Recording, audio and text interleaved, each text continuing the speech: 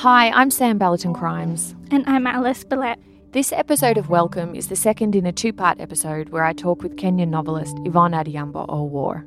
If you haven't already, head on over to our feed and listen to the first part.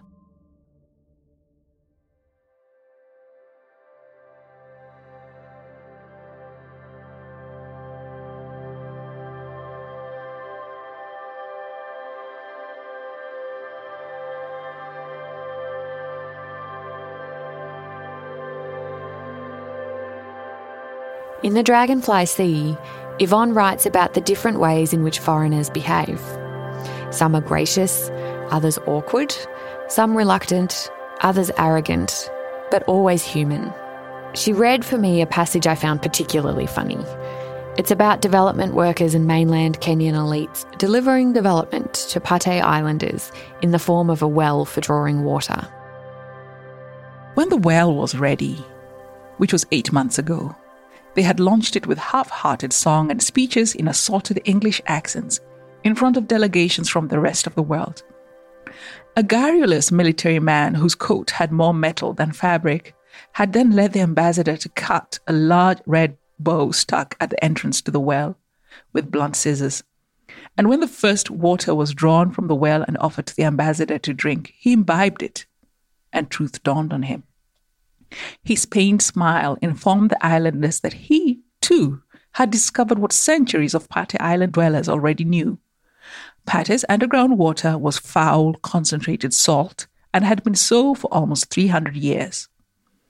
After that day, this new well was not referred to again.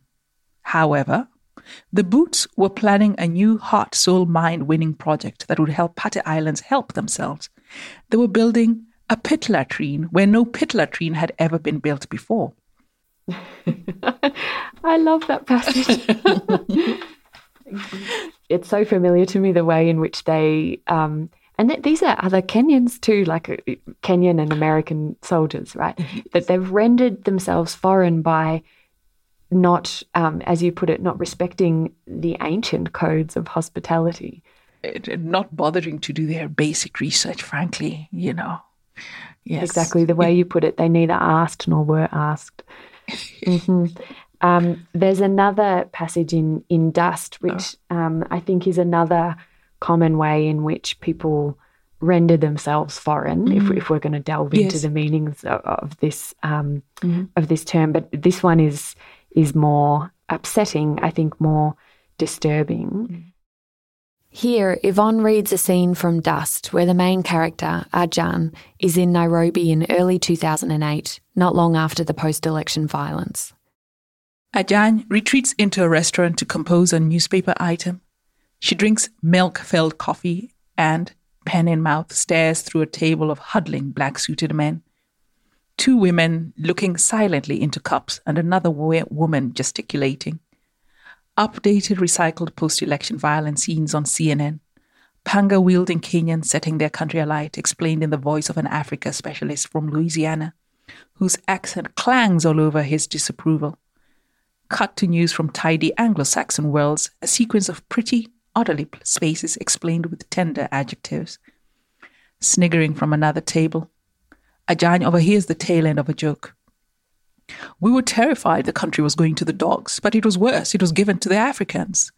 She turns. The joker is a scruffy foreign correspondent type wearing scuffed leather sandals. His eyes carried the ravenous gawk of must become authoritative protagonist of bad African happening types. His bespectacled companions are a droopy man, something of the I speak for Africa worthiness of Bono about him, and a woman with thigh-length brown hair whose painted nails are there to his tanned arm. Catching Ajan's look, she turns a brutal shade of violet. Shh, shh. She makes it sound foreign. The waiter says to them, "Anything else, sir?" He's unperturbed in a Nairobi way.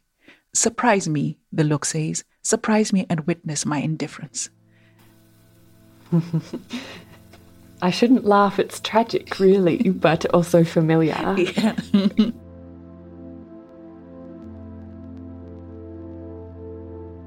As the biggest city in East Africa, Nairobi, Kenya's capital, is a bit of a hub for the do-gooder types as well as the adventurers. The city attracts expats there to judge or to help. Some pride themselves on knowing the place so well they think they've earned the right to make racist jokes about it. These kinds of foreigners are always outsiders. Like the colonial British, they don't know how to behave as guests. You kind of wonder why. What is the psychological process in place here to set yourself aside? So what? So what does that make you superior to what?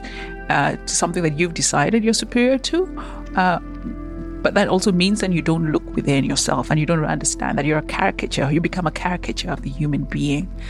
So this is my kind of like my poking into the eye of the kind of the development, social development, disastrous types that I had the misfortune of encountering. Yvonne herself worked in the development sector for a while, but became rapidly disillusioned with it. And perhaps it's my way of dealing with the loss of innocence. So then they will show up as villains. So one of the best ways of getting revenge. You don't get revenge, you get even. Turn them into characters. I hope I don't see myself in it. No, you of course. I said no. It's. Remember, I said they other themselves. Yeah. And you don't. It's about also the. I believe in the. I don't believe in the restricted nation state. I believe in the boundarylessness of like souls. So, I hope I am of your tribe. I know you're of my tribe, and it's a kind of recognition based on the things that not only piss us off, but the things that we hope, the things we dream. They're the same kind of tears that we shed. Yeah. So my tribe has no nation, and we are many. Yeah. We are many. Yeah. It can be hard to say those things, though, that we are of the same tribe. I don't feel like I'm like the expat journalists in the Nairobi bar, but I also don't want to erase or ignore the colonial past and how I've benefited from it by drowning it in my good intentions. I don't want to add to the burden of colonised people by also asking them to legitimate my place in their country. But I don't think it's that clear-cut. I don't think there are only those two types of people. I also believe in what Yvonne is saying and the connections that are possible despite it all. The terrain is tricky, but as humans connecting with other humans, maybe there are ways we can navigate it. Yeah, I think we are, certainly in Australia, also here in Africa, and I use the term Africa intentionally there because there is in this decolonising moment, there's this, there's a lot of policing. Yes. How African is this? Is this Afrocentric? There's policing around whiteness and so on, which I think, I think it performs some important functions. Mm-hmm. But what I so enjoyed in reading your books was the lack of policing. I'm so disinterested in the policing, especially because of where it comes from. I'm profoundly indifferent to that. I'm glad it shows in my work. Policing is one-dimensional compared to the relationships Yvonne portrays. But she's far from naive. She doesn't need to police because she shows how colonialism worked and how it still works. Yvonne reads here a short passage from Dust. I won't say too much about it, no spoilers here, but Hugh is a British settler in what they called the White Highlands in the 1950s, trying to make a new life in Kenya with his young wife. In time, whatever Hugh desired, he touched and claimed. The houseboy, my Kavirondo, the Waliangulu hunter, my tracker, the cook, my Mpishi, the all-purpose repairman, my Indian fundi, the boatman, my Lamu oarsman, the dead elephant, my trophy, Kenya, my country, Celine, my wife.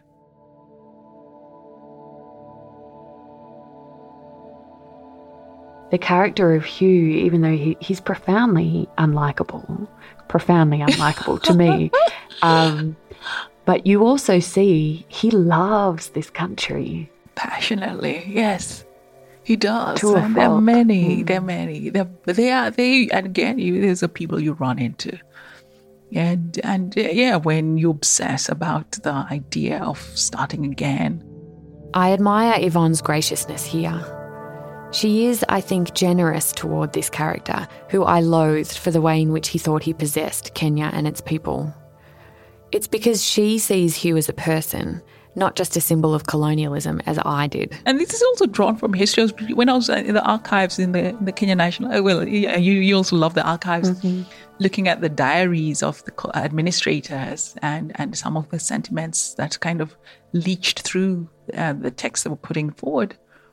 Is the idea of Kenya. Kenya was a place of new beginnings. It was the place of rescue, the place of retreat of the hope. It was a place where England could retreat to and find another kind of imagination of itself after the war.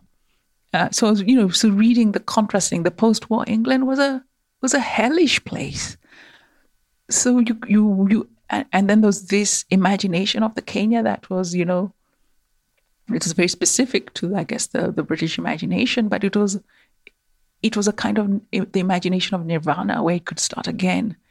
You could start a country again and do it right. And so when you read those diaries and you find these are diaries of human beings who are, who in so many ways have also a right, I think, as human beings to love a place. And just because I'm taking this political position, I do not have permission to deny them the right of that sentiment. She insists on seeing all the complexity of the hues of the 1950s, at the same time as she calls out colonial settlement for what it was. So I treat them as human beings and say, okay, these are the contradictions in which you find. These are the paradox in which you find yourself. You have projected another home in this place that's also occupied by others. But in your casting of another home in this place, you have no place for those who are actually the trustees of the landscape, which then takes me back to the question I asked earlier. Why was it so difficult? Well, why was it impossible for British culture to meet another in the space of hospitality and discovery?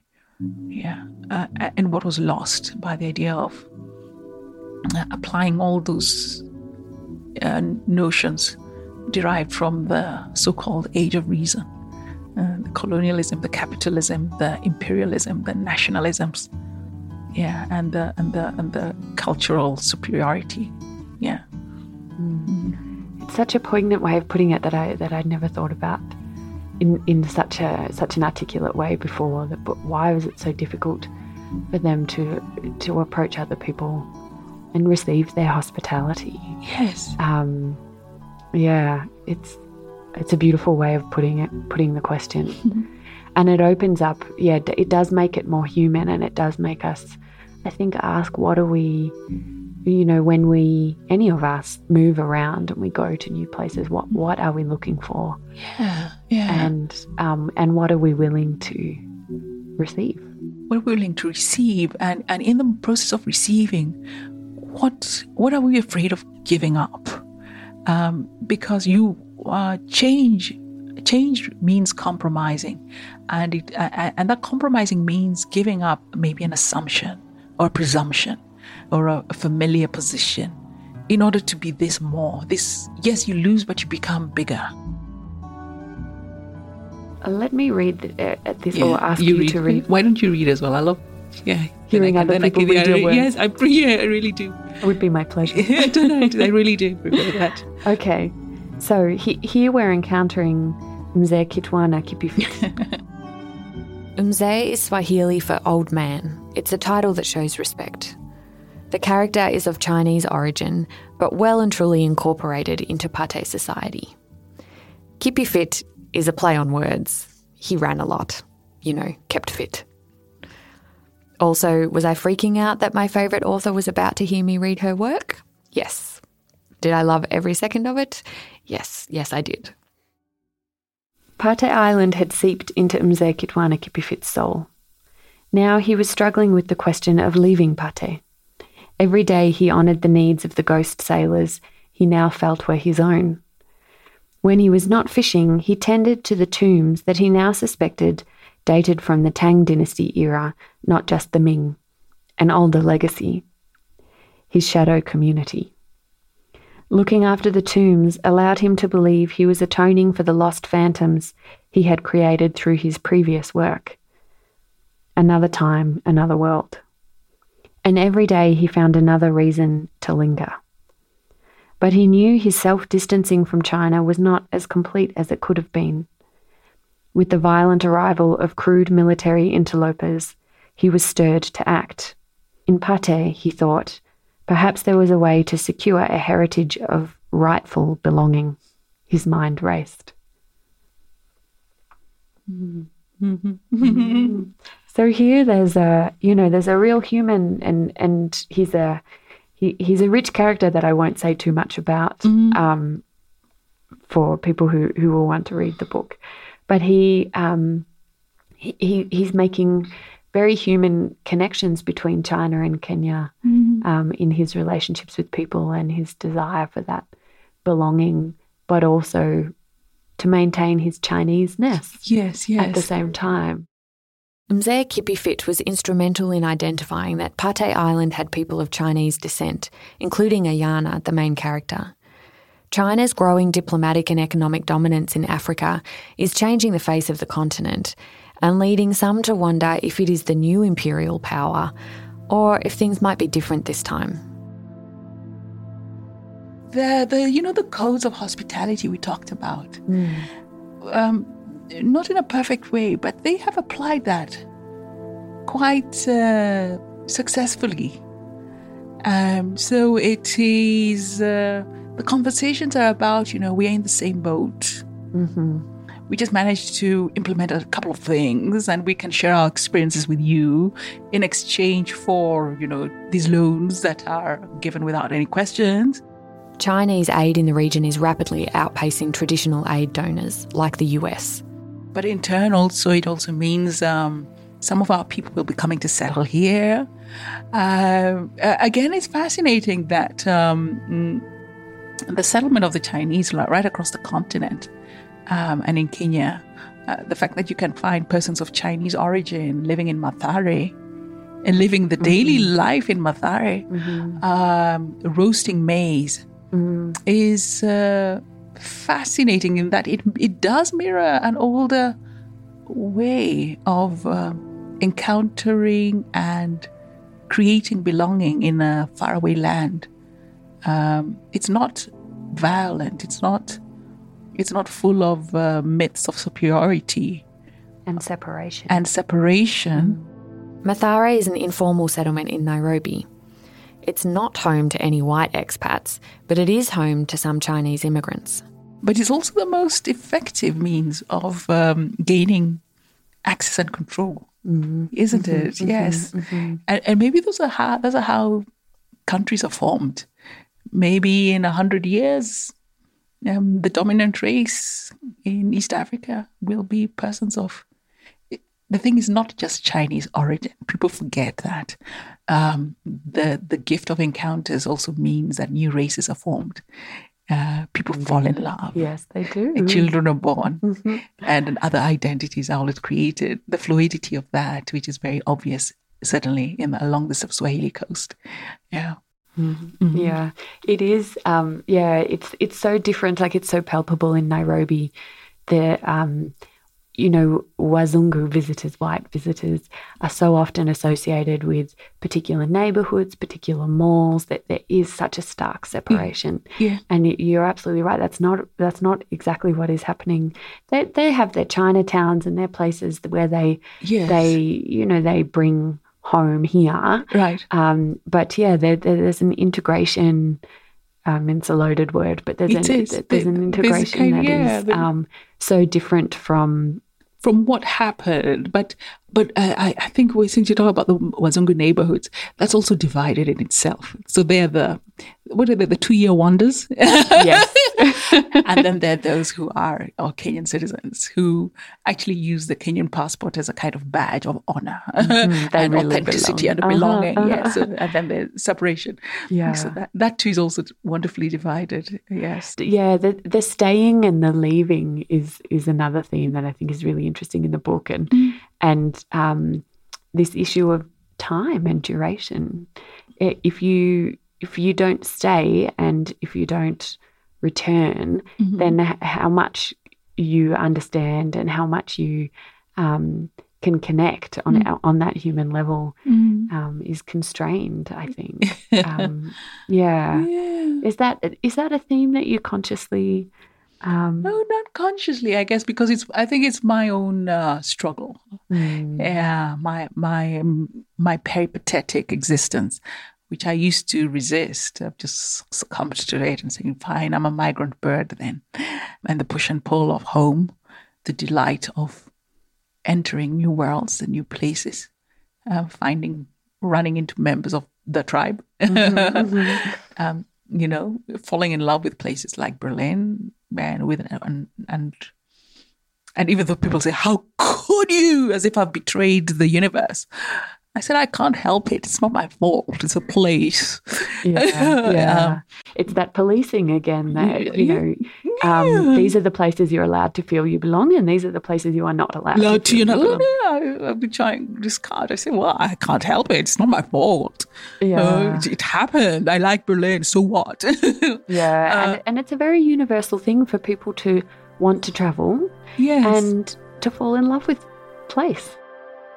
With place, but I've got nomadic antecedents. I've got nomadic ancestors. So the idea of the, what do you call it, the fluidity and flexibility of place and home is in my DNA.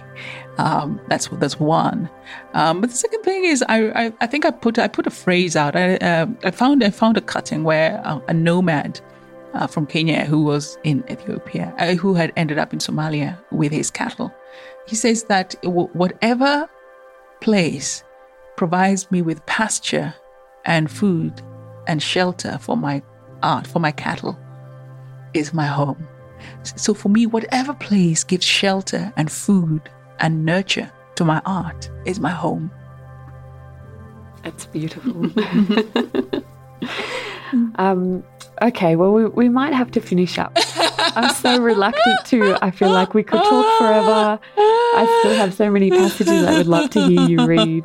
But so I guess I will just finish by thanking you for your hospitality and for opening up your art and your thoughts and your dreams and your reflections with us. It's been such a privilege. So thank you so much. And thank you, Samantha. Thank you for your questions as well. Thank you for the incisive nature. So yes, thank you. It's been a privilege and pleasure as well. Yes. The privilege is all mine.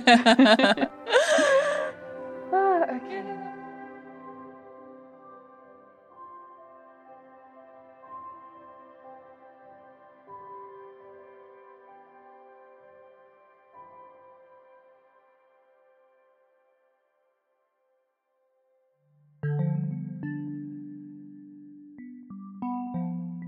The Welcome podcast is based in Naarm, on the unceded lands of the Wurundjeri people of the Kulin Nation. Naarm is more commonly known as Melbourne, Australia. This episode was produced by me, Dr. Sam Ballaton-Crimes. It was recorded at Zamar Studios in Nairobi. Script supervision and editing by James Milsom. Theme music composed by John Bartley. Special thanks to Nazanin Zeta Cummings and Samuel Juguna. If you like this show and haven't already, please subscribe, rate and review on iTunes or wherever you listen to us. It helps spread the word about the show and we really appreciate it.